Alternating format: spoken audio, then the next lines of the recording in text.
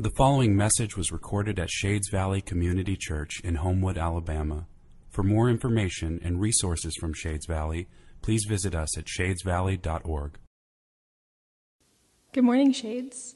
Our scripture reading this morning is from Matthew chapter 5. Matthew chapter 5, verse 7. Okay. Blessed are the merciful, for they shall receive mercy. This is the word of the Lord.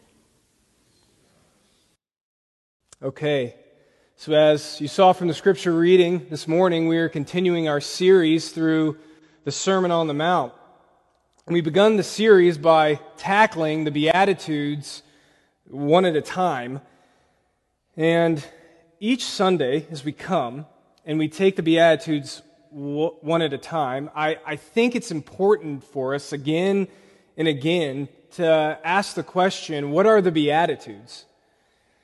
What is their purpose? And throughout the series, we've been answering those questions by saying that the Beatitudes, they're invitations.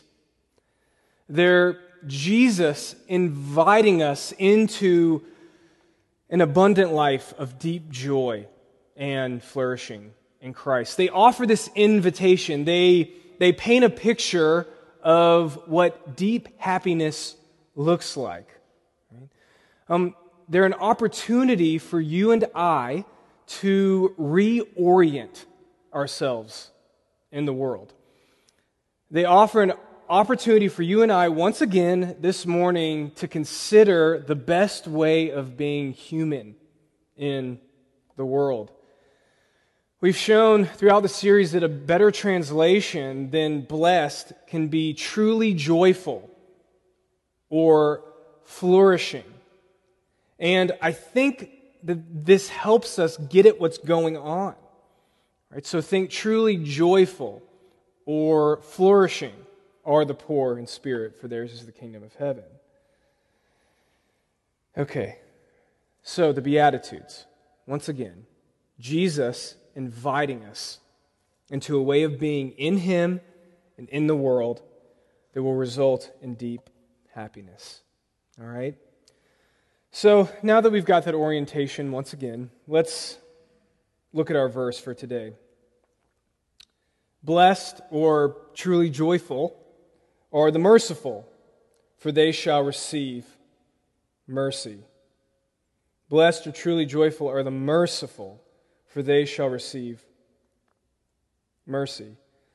Now, I think it could be easy to check out with this beatitude. It's one it's well known, but I think to do so would be to miss the purpose of the Beatitudes, right?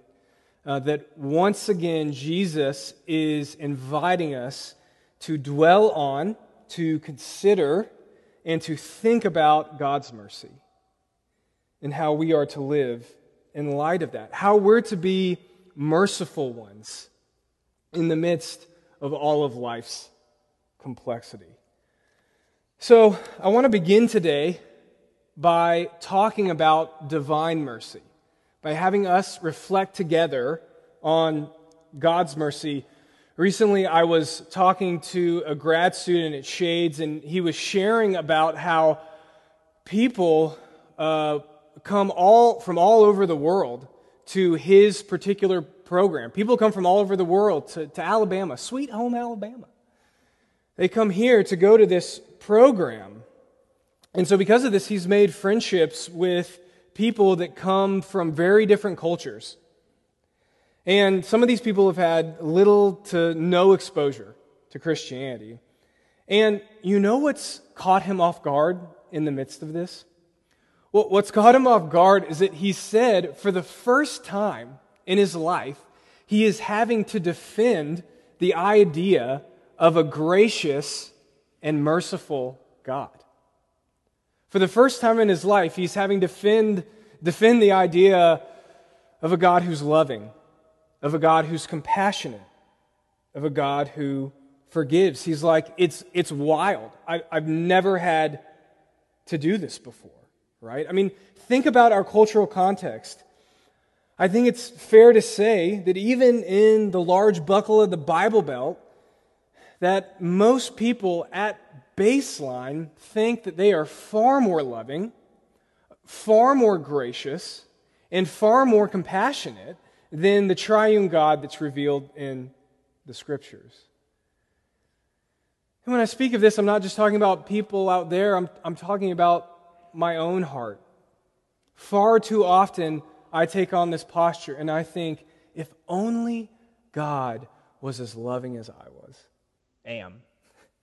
If only God was as compassionate as I am. If only God was as merciful as I am. But what's interesting is that when we enter into the strange world of Scripture, we encounter a completely different reality. So think about it with me. Think Hosea 11:9, where Yahweh says, "I will not execute my burning anger." Why? "For I am God and not a man, the Holy One in your midst." Do you see it? God is holy, He is other, He is unlike us, and so what does that mean? He's merciful. He will show mercy and not judgment. Think about Jonah with me, right? By the end of the book, Jonah's upset with God. Why is Jonah upset with God? Because God has shown mercy and not what? Judgment to Nineveh. Right? By the end of the story of Jonah, this wild story, we're supposed to see how restricted and how limited Jonah's mercy is compared to Yahweh's. Think Exodus 33, another weird scene in which Moses comes before God and he begs God for God to show His glory to him. And then when the moment for revelation comes, when the moment comes where God shows His glory to Moses, the revelation is a word God speaks. He says, the Lord, a God, merciful and gracious. Okay. So what's the glory that's revealed when Moses asks this bold question? It's God's character. It's who He is. It's the beauty, the goodness of who He is. And who is He? He's merciful. He's merciful. You see, we kind of can exist in this posture where we think God's mercy is so small compared to ours. But the Scriptures reveal something totally different. The Scriptures reveal that you and I, in our humanity, cannot fathom the depths of God's mercy. Can't fathom the depths of His mercy. I love what the Puritan Thomas Watson wrote. I'm going to say it a few times. It's worth pondering. Thomas Watson wrote that the sun is not so full of light as God is full of mercy. Whew. Let me say that again. The sun is not so full of light as God is full of mercy. Who is God? God is perfect goodness. He is perfect in and of Himself. And it's out of that perfect, abundant goodness that He freely gives to us. What's so beautiful is that our need is not the cause of God's mercy. It's simply the occasion that brings it out. Think about this for a second. God's mercy to you was God's idea. God does not have to be convinced to be merciful. He simply is. So, what's a definition of God's mercy in light of everything that I've been saying? Right? Well, I think the theologian John Webster offers us a simple definition, a simple and broad definition that's helpful though. He says that God's mercy is the directing of God's majestic goodness to the relief of our misery and brokenness. I love that definition. God's mercy is the directing of God's majestic goodness to the relief of our misery and brokenness. God is good, and His goodness towards us takes the form of what? Mercy.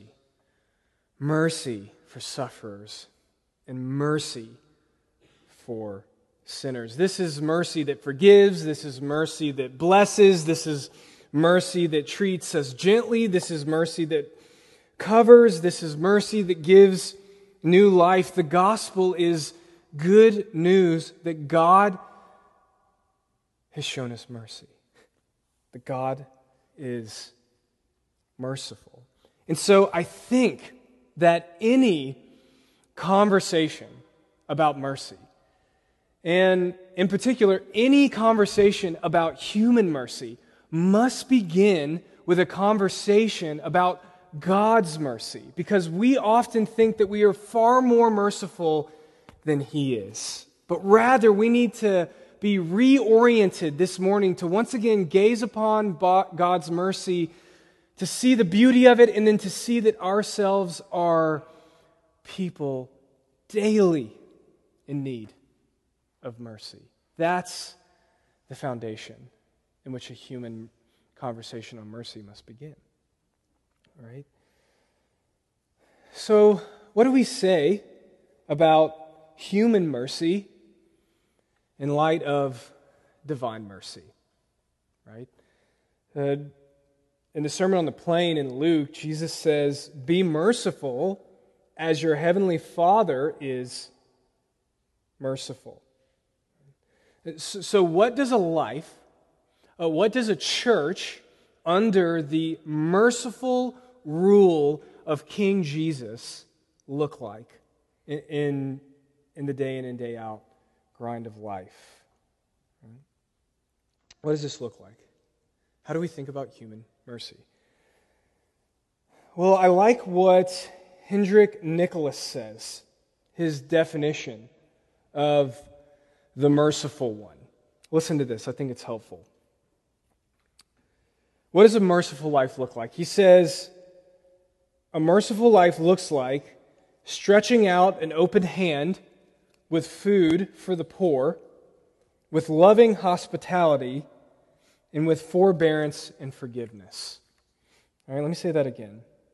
A merciful life looks like stretching out an open hand with food for the poor, with loving hospitality, and with forbearance and forgiveness. What I like about this definition is, in a simple way, I think it helps us get at this multi-layered vision of mercy that we see in Scripture. So I'd like to take these one at a time and for us to think about them together. Okay, so first, helping the needy.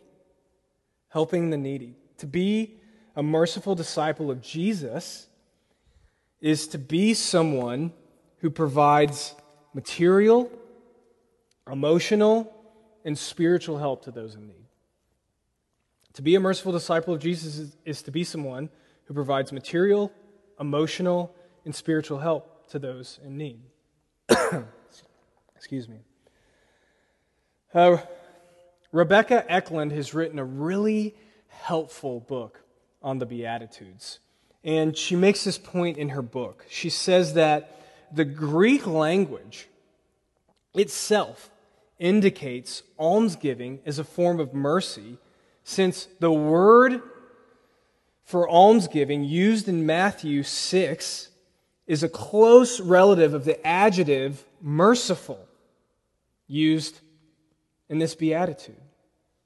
So even within the Greek language itself, we see this layer of mercy giving to those in need. Jonathan Edwards preached a sermon titled "The Duty of Charity to the Poor." And in it, where's one of the places he goes? Our verse, for this morning. St. Augustine has this really striking image. The image is this. He says that the church, so this is you and I, he says, you and I are a beggar standing at God's door in great need.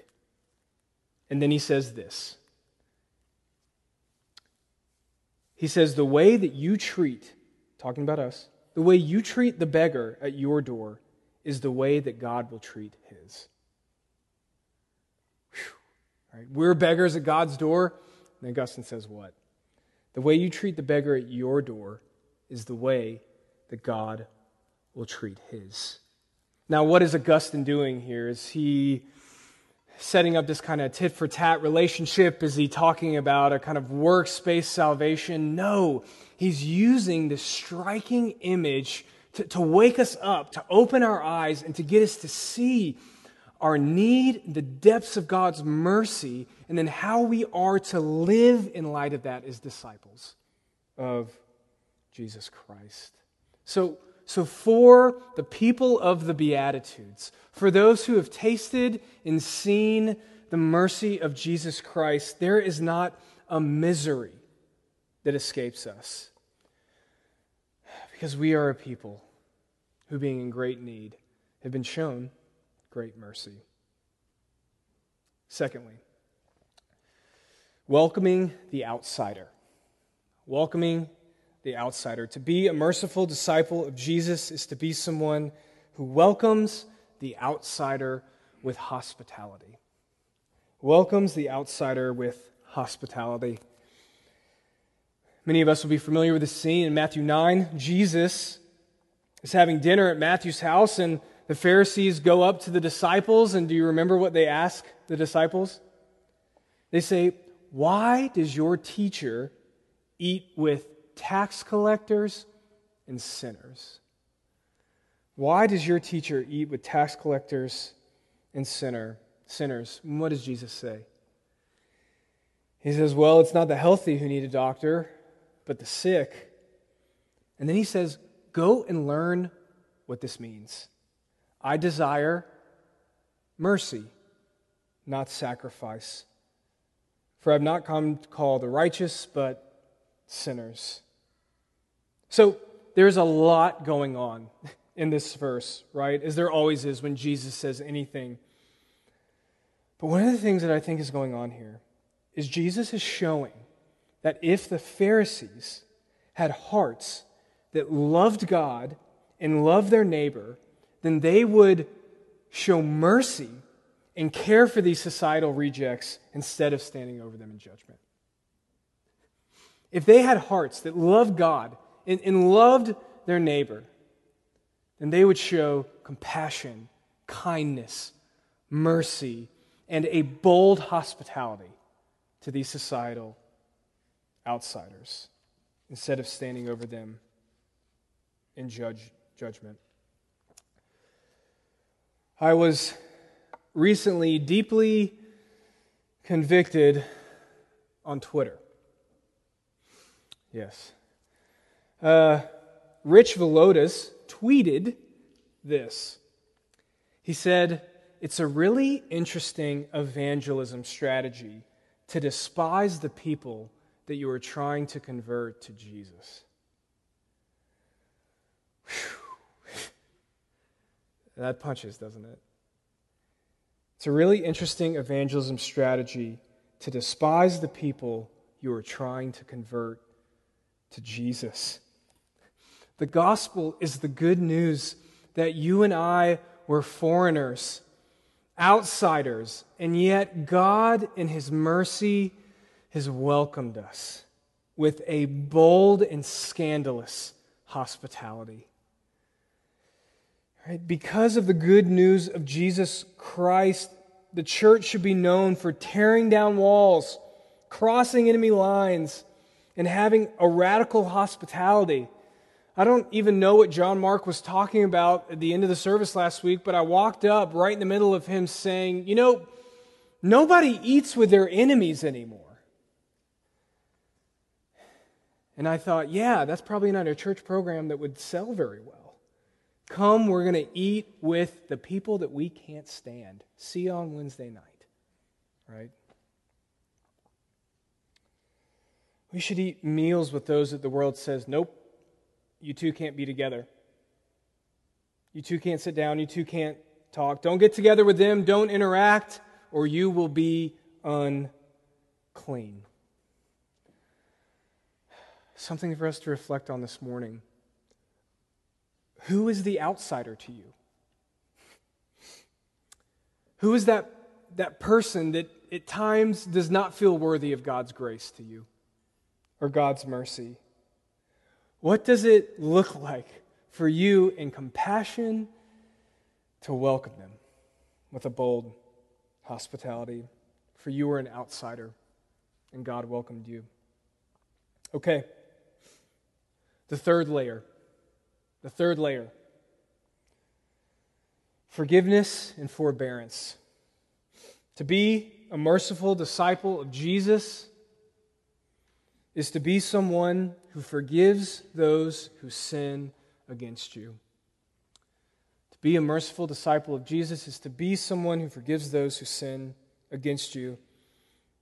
If you open up the Scriptures and go to Exodus 33, 2 Chronicles 30, Nehemiah 9, you will see that God's mercy there indicates what?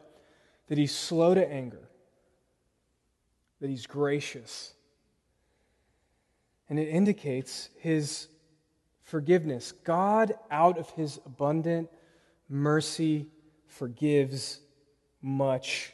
He forgives those who have no right to this blessing, no right to forgiveness. He forgives those that have sinned not only against His creation, but He forgives those who have sinned against Him, right? Think David, Psalm 51. You remember, against you and you alone have I sinned. Right? David's saying, I've not only sinned against God, your creation, but I've sinned against you. It's an intensifying of the sin. That's what's going on. God forgives those who sin against Him, right? Who reject Him, who turn their backs on Him, who curse His name with their lives. So, in Christ, as recipients of this scandalous forgiveness, we pray, forgive us our sins. Is what? As we forgive those who sin against us. I imagine that many of you in this room are familiar with Corrie ten Boom through her book, The Hiding Place. For those of you that aren't, Corrie ten Boom worked against the Nazis in World War II, hiding Jews in her home. When she was caught, she was sent to a concentration camp where she saw her father and her sister, Betsy, die. It was only because of a clerical error that she was allowed to be released from the camp. As I read her, I see someone who has suffered more at the hands of others than I can ever begin to fathom. In one of her books, she has this striking section where she recalls an encounter that she had with one of the concentration camp guards after the war had ended. She encounters him. And I want to read it at length this morning because I think every word is worth listening to. So listen to Corrie's words this morning with me. Okay. It was in a church in Munich that I saw him. A balding, heavy-set man in a gray overcoat, a brown felt hat clutched between his hands. People were filing out of the basement room where I had just spoken, moving along the rows of wooden chairs to the door at the rear. It was 1947, and I had come from Holland to defeated Germany with the message that God forgives. It was the truth they needed most to hear in that bitter, bombed-out land. And I gave them my favorite mental picture, maybe because the sea is never far from a Hollander's mind. I like to think that that's where forgiven sins were thrown. When we confess our sins, I said, God, cast them into the deepest ocean, gone forever. The solemn faces stared back at me, not quite daring to believe. There were never questions after a talk in Germany in 1947. People stood up in silence collected their coats, in silence left the room. And that's when I saw him, working his way forward against the others. One moment I saw the overcoat and the brown hat, the next a flashback, a blue uniform and a visored cap with its skull and crossbones. It came back with a rush. The huge room with its harsh overhead lights, the pathetic pile of dresses and shoes in the center of the floor, the shame of walking naked past this man. I could see my sister's frail form ahead of me, ribs sharp beneath the parchment skin. Betsy, how thin you were. Betsy and I had been arrested for concealing Jews in our home during the Nazi occupation of Holland. This man had been a guard at Ravensbrück concentration camp where we were sent. Now he was in front of me, hand thrust out. A fine message, Fräulein. How good it is to know that, as you say, all our sins are at the bottom of the sea. And I, who had spoken so glibly of forgiveness, fumbled in my pocketbook rather than take his hand. He would not remember me, of course. How could he remember one prisoner among thousands of women? But I remembered him. The leather crop swinging from his belt. It was the first time since my release that I had been face to face with one of my captors, and my blood seemed to freeze. You mentioned Ravensbrück in your talk, he was saying. I was a guard in there. No, he did not remember me. But since that time, he went on, I've become a Christian. I know that God has forgiven me for the cruel things I did there, but I would like to hear it from your lips as well. Fräulein, again, the hand came out. Will you forgive me? I stood there. I, whose sins had every day to be forgiven, and I could not. Betsy had died in that place. Could he erase her slow, terrible death simply for the asking? It could not have been many seconds that he stood there, hand held out, but to me it seemed hours as I wrestled with the most difficult thing I ever had to do. For I had to do it. I knew that. The message that God forgives has a prior condition, that we forgive those who have injured us. If you do not forgive men their trespasses, Jesus says, neither will your Father in heaven forgive your trespasses. I knew it not only as a commandment of God, but as a daily experience. Since the end of the war, I had had a home in Holland for victims of Nazi brutality. Those who were able to forgive their enemies were able also to return to the outside world and rebuild their lives, no matter the physical scars. Those who nursed their bitterness remained invalids. It was as simple and horrible as that. And still I stood there with the coldness clutching my heart. But forgiveness is not an emotion. I knew that too. Forgiveness is an act of the will, and the will can function regardless of the temperature of the heart. Jesus, help me, I prayed silently. I can lift my hand, I can do that much. You supply the feeling.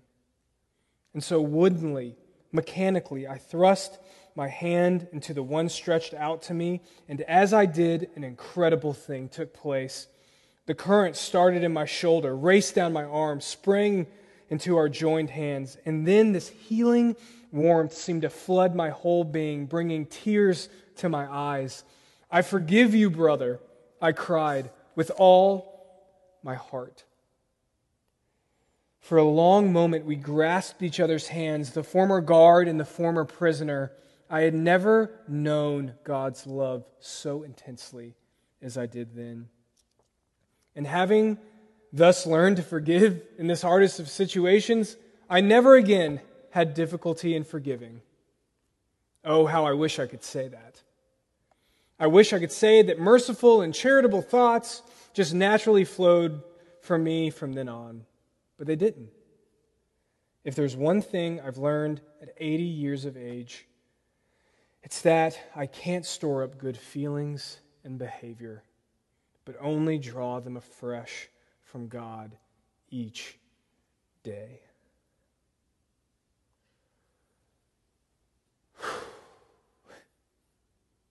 That's it. Right? I mean, it's all there. When you open up the Bible, you see that what sets God's people apart from the rest of the world is their mercy. The holy God, who is not like us and who is merciful, has created a new people, holy ones, who are empowered by the Holy Spirit to reflect His mercy into the world. Why are the merciful ones flourishing? Why are the merciful ones truly joyful? Because they experience the mercy of God, right? This is not a tit-for-tat relationship, like I said earlier. This is not Jesus holding up the balancing scales at Judgment Day. No. This is not a threat to perform from our Savior. Remember what we talked about at the beginning. The Beatitudes are invitations into an abundant life of deep joy and flourishing. The people of the Beatitudes are a people that are truly joyful because we are a people who have been caught up, swept up into the mercy of God. We are people who are alienated from God outside of His covenant, and yet through Jesus Christ we've received mercy. The Holy Spirit's been poured into our hearts. They've been softened. We've been transformed. So now our hearts break for the things of the world that break God's heart. By that power of the Holy Spirit and a compassionate heart, merciful acts flow out from the world. And as we do so, as we show mercy to those that don't deserve it, to those who have hurt us, to those who have sinned against us, what happens? We experience the mercy of God all the more. We experience the love of God all the more. We know God more. We experience His goodness. Right?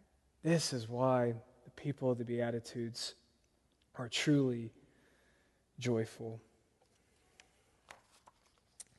You see, this is not a kind of begrudging duty, right? This is not just checking off a list of behaviors. No, remember, the Pharisees were hypocrites because their outward actions did not match what?